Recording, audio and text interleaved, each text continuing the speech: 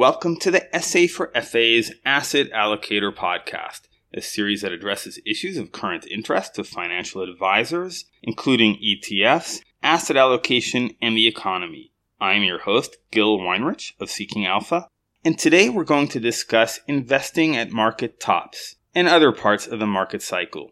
We'll get to that in a moment, but first, this word on behalf of our sponsor, Invesco. Seeking Alpha contributor Ploutos published an article on investing at market tops on Wednesday that makes a vitally important observation, namely that someone who invested on the pre-global financial crisis market peak 12 years ago, on October 12, 2007, would have more than doubled his money by staying in the market these past dozen years, although it took nearly 4 years just to break even after a market plunge of over 50%. Ploutos elaborates. If you bought an S&P 500 index fund at the market high in 2007 and stayed in the market, you'd have earned a not-too-shabby 7.7% annualized return over the past 12 years. And he elaborates further that had your timing been so unfortunate as to have bought at the market high just before the dot-com bomb detonated in March of 2000 and stayed invested, you'd have earned a respectable 5.5% per year until now. Now let us explore the conclusions Ploutos derives from this, and I will share some of my own thoughts as well, including one tiny quibble. The first conclusion is that if 7.7% is a decent annualized return, and 5.5% an acceptable one, and he states that it is, how much happier should we be with results that exceed this, which is to be expected, since few people are so unlucky as to have chosen the single worst day to invest all of one's capital. Therefore, anyone who added equity exposure at any other time would have profited, but most especially those who had the courage to invest during the various crises of market confidence in this cycle, such as during the Great Recession, the sequestration, the sovereign debt crisis, the fourth quarter of 2018, and other such times.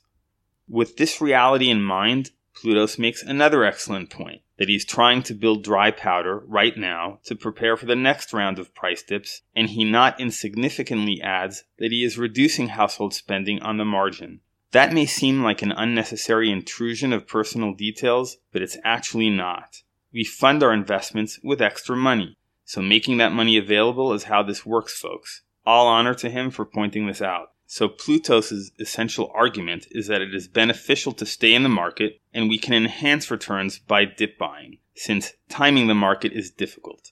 That last part is a quote, and therein is my tiny quibble. I constantly see investment professionals say timing the market is difficult. It's a pet peeve of mine because it's not difficult, it's impossible. If it were possible, then those who knew how would be rich and famous and celebrated for their prophetic ability. A further point I'd like to add, which is really the key point for financial advisors who presumably already recognize the value of remaining invested, is that there is a process for achieving decent returns, matching the client's goals and constraints, and it is called asset allocation. It works like this. A prudent financial advisor balances his client's ownership of risk-based assets like stocks with vehicles for capital preservation such as cash and cash equivalents. They then fine-tune this allocation further by diversifying each pool of funds. For example, if one's portfolio were equal-weighted and contained a large number of stocks, then no one stock would dominate the portfolio. And if those stocks were further diversified geographically and by industry, one could further dilute risk.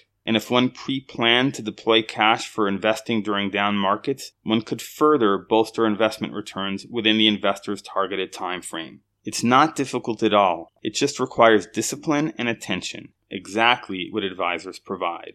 Clients don't need anybody's help to celebrate a market top, but they do benefit from your being there for them at other portions of the market cycle. Thanks for listening. If you found this podcast useful, please consider passing it on to one other advisor. Also, feel free to contact me at gil@seekingalpha.com if you have feedback or requests. This is Seeking Alpha's Gil Weinrich, and our podcast was sponsored by Invesco.